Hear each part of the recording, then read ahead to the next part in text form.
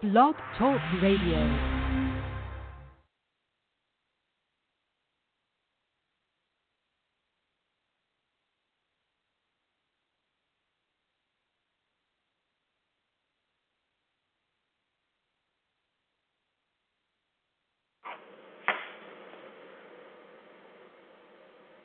Good morning, everyone, and I apologize. This is Angela Payton from Grace Through Faith Worship Center, and I am a little late this morning, but we have about 15 minutes, I believe, 30 minutes left on this call. I think I did 45 minutes, so praise the Lord for that. And so I just want to apologize for being a little late, but we're going to move right into our corporate prayer. And one of the things that I would like to say is that, God is a God of the now. He really is a God of the now. And so many people will want to say that God, he's a God of yesterday, that he is a God of tomorrow. But he is actually a God of today. And so as we begin to recognize who God is and what he is to us, it's amazing that we will recognize and begin to see God begin to move in our life because he's a God of the now. And how many can say that with me? He is a God of the now. And so when you have situations that confront us on a daily basis, he is a God that will answer your prayers, okay? And he is a God of the now. And so many times we try to figure it out on our own because time is of the essence. But if we would take just a second to begin to allow God to speak to us, it's amazing what he will do in and through us, right? And so we need to, I'm trying to dial my husband, so just give me a second. I'll dial back. Okay, so what I want you to do is call back, okay? So I'm going to hang up.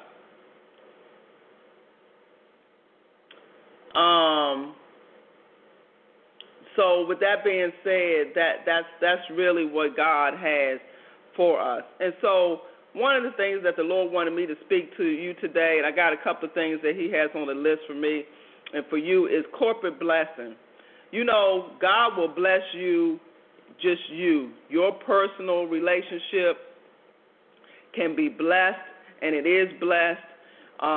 Your personal revelation, where he is revealing truths to you as the Holy Spirit leads and guides you. See, there's a personal blessing. That God will bless you. He called you out of darkness into his marvelous light. He's called you in from death to life. So he personally did that for you. You know that you have a personal testimony of what God has done for you. No one can take that from you because he has done some tremendous things in your life. You're the testimony, amen, of what God can do for you. And then you can begin to take that testimony of what God has done for you personally through your life challenges, situations, and really give someone a heartfelt testimony of what he has done for you. You have a sphere of influence. You have relatives, co-workers, people who I call touch points, people who you touch each and every day. They are your primary ministry because they are the people or flock, if you will, or people who are associated with you that you can personally touch, that sometimes no one else will have that opportunity to touch them like you will. So a lot of people, they want a platform, but your platform is the person that's standing right in front of you. Can I say an amen? Your platform, your stage Your mic and all of that is the person right in front of you. And when we get a hold of that, then we can be what I call corporate blessings. What it is that God is extremely strategic. He knows that you cannot be every place all the time, but somebody can be. And so as he deploys his troops, if you will, and soldiers into the communities, into these dark places in the world, he's expecting you to confront people right in front of you, to witness to people and give a testimony and an account of God before man. And so we all are going to be held accountable for what and who was in front of us, that we could give and testify and be that living witness of who God is. You know, every day you are a living epistle before the Lord. You are living and walking testimony of what God can do, of what God has done. So you already are moving in what I consider corporate blessing. Then what we do is, as we come together as a force to be reckoned with, 4, 5, 6, 10, 20 people on the same accord, on one accord, we can multiply our effectiveness. Amen. You can multiply your effectiveness. But don't be dismayed. One person can affect thousands of people. But the scripture that comes to me, he said one could take 10,000 to something about that. I don't get the numbers, but the point of it is that when we join together, even two people can multiply fruit in the earth. Amen? And so what I'm saying to you is, let's continue in the hope that God has given us. You know, while we're on this earth, if we listen to day in and day out what the enemy is doing, his strategies, you know, I'm all for looking at whatever, but if it trumps and causes me to walk away and not be full of the Holy Spirit, you know, let's not deceive ourselves. If we want revival, revival starts in us. Revival starts on the inside out. And it could be a lot of lip service, but it takes a lot of energy and hard work in the natural, on your knees before God from inside out to create this atmosphere of revival. And it can start with one person. Let it start with you. A lot of times we call it revival and we're looking around. No, the looking around is within you. You said, Lord, let me be the revival. Let the revival start with me from the inside out. And what that means is that we need to consecrate ourselves. We need to separate ourselves from the world. We need to spend that time in prayer. If you have 24 hours in the day, 24 of those hours should be in prayer and fasting and getting your face before the Lord. Look, you have to squeeze the world out and what's so important with the world and begin to allow God to touch you from the inside out. I would encourage someone, if you could just spend one day, one full day, no TV, no radio, no technology, no phone, and tuck away just for 24 hours, reading the Word, praying and studying before God, you would be amazed at how God will begin to create revival in your heart. If you can only steal away for a day, God will tremendously bless you. I would encourage you. You know, it's a challenge in this day and time because we are pulled and tugged. But what we have to do is we have to be assured of one thing, that with God all things are possible. And he makes his things are light and not burdensome. So for those people who said, I don't have time to read the Bible, you don't have time not to. I don't have time to get to church, something happened. You don't have time not to. And what it tells me is that it's a litmus of where their heart is. It's a litmus, it's the beginning of a hardness of heart. We want the good things from the Lord, but we don't want to put any energy and effort into what he is doing. And I'm not trying to be judgmental, but the Word says what the Word says. And if you're not in the Word, you can't be strong in the things of God. You can't even be strong in fighting all the wiles of the devil. Look, God said to be armed with Him. And so many problems and issues that we're having just in daily life and living is a lack of wisdom. And we're to get wisdom, what? From God. And some people are so lost, they don't know which way to go. God, there's a rhythm in God. When you begin to get into the Word, He begins to show you things. He begins to give you revelation. He begins to give you the next step. Holy Spirit on some people have been on lockdown for so long, it's just a shame. It's just a shame. But the problem is that the enemy is slick. He will try to put all kinds of idols in your way to distract you, to say that is more important than getting in the Word of God. Okay? He will say that, this thing is coming up and it's urgent. Everything is urgent. It's urgent. There's an urgency on every front other than God's Word. There's an urgency on every front other than getting to church and having your face down on. Look, God gives you breath and strength to go to work. But some people will put their work, their job before God. On Sunday, I can't come because I got job commitments. My God. I think about that and I say, oh, Lord, the hardness of heart begins to settle in. They say, God can't help me with these problems. If I give Him 2 hours on Sunday, I'm going to be behind in my work. Well, God gives you the brain cells to even function to do the job. Okay? And so we really have to really understand what we're saying and where our heart is. And our heart's not with the Lord, it's with other idols and things. God is the one who provides. He gives us the ability to make provision.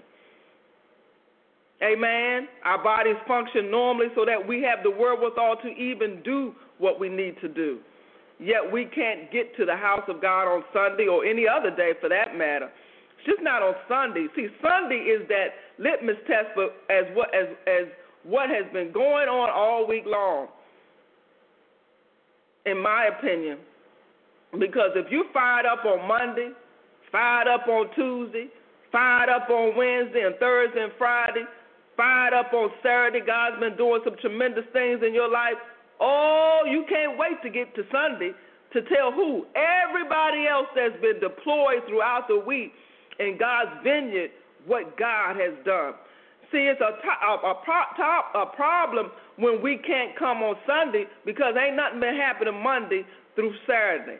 And so it's a litmus test of where our faith is and where our priorities are and all of that. So if you can't get there on Sunday, you can't bless the man of God. You can't be blessed by the man of God or whoever God's voice piece is, whoever God's coach is, whoever the pastor is, because you're not hearing the strategic plan that God has put before us as a corporate body because you're not there. So for me, it goes a little bit deeper. Some people say, why are y'all deep and stuff? Well, I'm saying if you can't make it on Sunday, I know ain't nothing happening on Monday through Saturday. I know it's not. Because it's like preparing for a game. People prepare for a game. They're not waiting till the day of the game to prepare. You're going to fail. You're going to lose. People have put in time to do what? To be successful the day of the game. And what happens is on Sunday or Saturday or whatever time, it's the huddle. Look, you have to be in the huddle to hear the strategies and the playbook so that you can be successful in life. How is a team going to win? There's no one-man shows when it comes to really reaching the gospel in an effective manner. Amen? And so corporate worship is so key to your personal growth in the Lord as well as your individual growth in the Lord. Because we learn from each other. As we collaborate, One provides the other, the one waters, the other puts seed in the ground. Look, the efficiency is in the corporate genre because we can make more impact. We can accelerate impact. We can accelerate impact. We can accelerate fruit-bearing ministries. And so the enemy is very strategic in saying you don't have time on Sunday to get to church. Something else is more important than God. Now, people may say, well, you're being religious and this and that. Well, what I'm telling you is what's been happening between Monday and Saturday. You should be pumped up. If somebody gets in the enemy is strategic to make you feel that it's just cavalier. I could just go or not go. Well, I would say to you, if you have that attitude, then there's a definite hardness of heart that's kind of creeping in. God is the devil is slick with backsliding. Then he have your head thinking differently about church. Well, they ain't doing nothing, or I don't hear nothing, there ain't nothing going on. Well, it's probably not much going on with you between Monday through Saturday for you to even have that attitude. I don't know why I'm talking about this today, but the Lord is just harping on the ability for us to come together as a group of people corporately and to get strength from one another, to find out what the plans of the enemy, plans of God is, so that we can be successful during the week.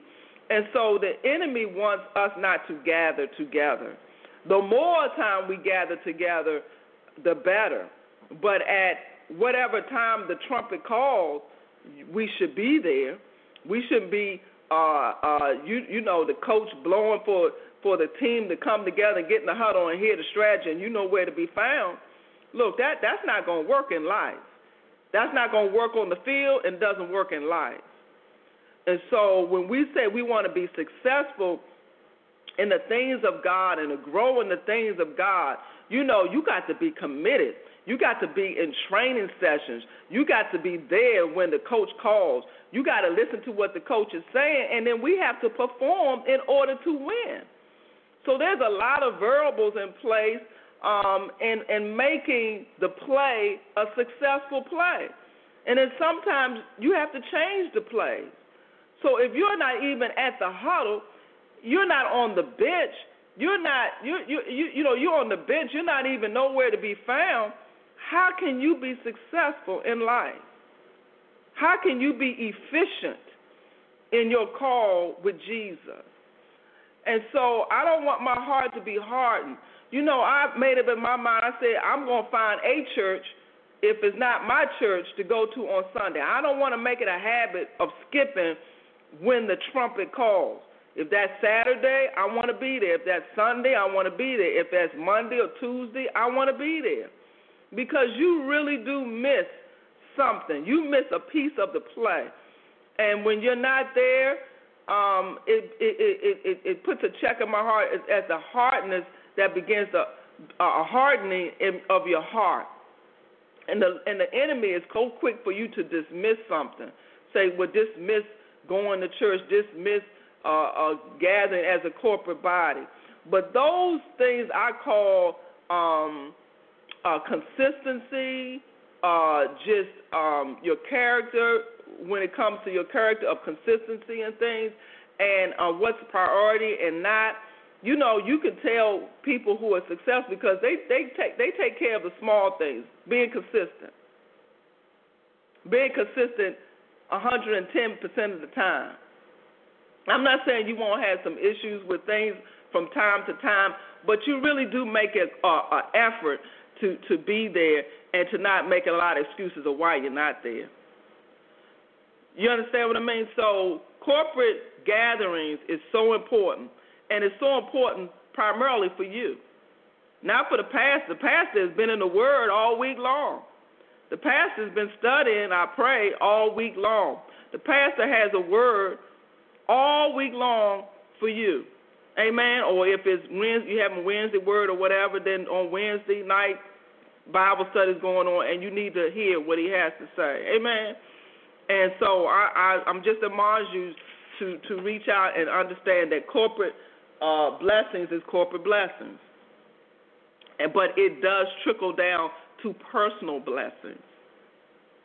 But God can come at you from a personal perspective, and he does. You have a personal relationship with with him, and it's a one-on-one thing, right? But then he has the one-to-many thing that happens on Sunday. And then from there, we're able to touch points with other people. You understand? So when it's one-on-one, you and Jesus, praise the Lord. But then it's one-to-many between you and the rest of the body of Christ. Oh, there's a lot going on or could go on if you're there. You're giving to somebody, they're receiving. The pastor is giving out, you're receiving. Amen. And so there's a lot of things going on when we're doing the corporate, and it's propelling us to multiply ourselves and duplicate ourselves at a faster rate. And see, quite frankly, the enemy don't want that, because if he can slow down growth, he'll do it. If he can slow down prosperity, he'll do it. If he can slow down unity within the body, he'll do it. And it just slows down what God wants to do. So I just admonish you to be cognizant of that, and just when the trumpet calls, you're there. Don't make an excuse for not being there. Amen. So the Lord put on my heart last week about hope, and so I was studying hope and faith. And so I'm just going to go through some of the notes that I had last week during our Sunday service, and it's about faith. So I'm going to just read some of the notes, and it says, faith is anchored in hope. It's a feeling of, the definition of hope is a feeling of expectation and desire for a particular thing to occur. That, I think that's in the dictionary. That's what it says. It's an aspiration of expectation and a desire for a particular thing to occur. It's an indicator, which I believe this is a better definition. It's an indicator of certainty. Indicator of certainty. Why is it an indicator of certainty? Because you can't see it in the current dimension that you're in. So it's dealing with the distance of time and space. You don't see it, but there's a certainty that it is. You know, I believe that Christians have the eyes of God. And by having the eyes of God, we see things way before they happen. So we have a certainty that it has occurred or will occur. But it won't occur maybe in the time frame, in a different time frame or a different dimension of time. Amen? So it's an indication of something certain. It's a strong and confident expectation. Let's back this up. It's a strong and confident. I am confident. When you're confident of something, you know, you don't question it. You don't doubt it. You're assured that it is what it is. And then you're expecting it. Look, if you're not expecting for change, I believe it won't happen, because you have closed the door to your heart to even waiting on it, even expecting it to change. And so God wants us to be children of expectation, expecting what God has promised to happen. God said he's not one to lie. And so if he's not a man that he should lie, then we should trust him and have confident expectation as to what he has said will come to pass. Amen? And so we trust and are confident in our expectation that what God said in his word will come to pass. That means that it's his responsibility to change whatever circumstances, whatever facts don't line up with the word of God. For example, God says in his word, I am healed. By his stripes, I am healed. What he said was his work on the cross solidified my healing. So what I need to do is trust and be confident and expect that every cell in my body will line up with God's word. That every circumstance and situation, my checkbook will line up with the word of God. That every client or contract that I have will line up with the word of God. It has to submit to what God is saying. Amen. It was going on a different course, but it had to submit to what God is saying in his word. Amen. So sometimes what we do is we're challenged with adverse facts.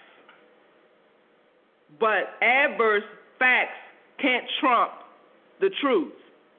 So what you do is you apply the truth to those adverse facts.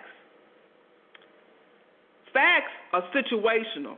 Just depends. You ever heard people say just depends? Well, we're going to put those just depends situations or scenarios in place, in order.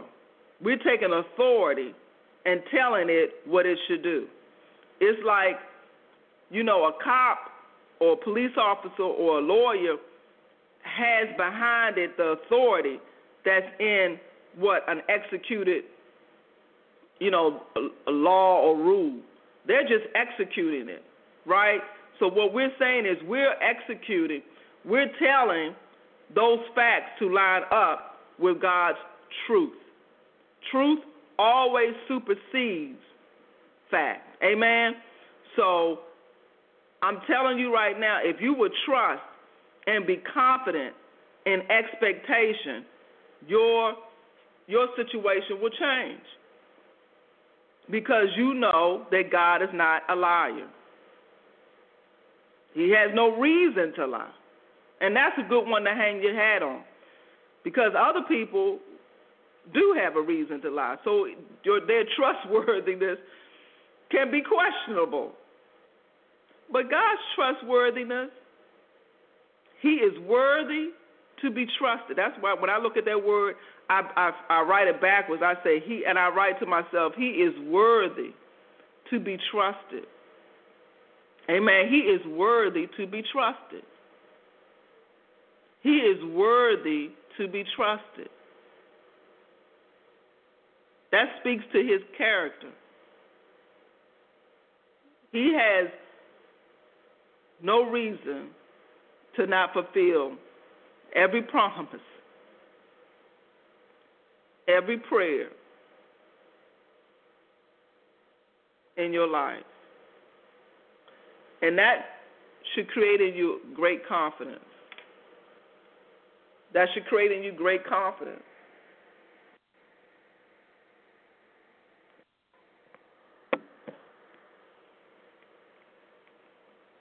Praise the Lord. So I just want to encourage you today that your hope and your faith can and will sustain you for the next move of God. I'm going to pray with you right now for revival to start with you from the inside